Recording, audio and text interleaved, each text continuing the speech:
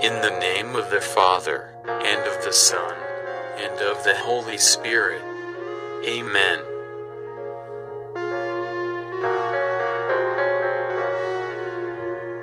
O Lord, Jesus Christ, Redeemer and Savior, forgive my sins, just as you forgave Peter's denial and those who crucified you.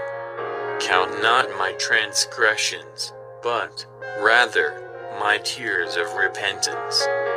Remember not my iniquities, but, more especially, my sorrow for the offenses I have committed against you. I long to be true to your word, and pray that you will love me and come to make your dwelling place within me. I promise to give you praise and glory in love and in service all the days of my life.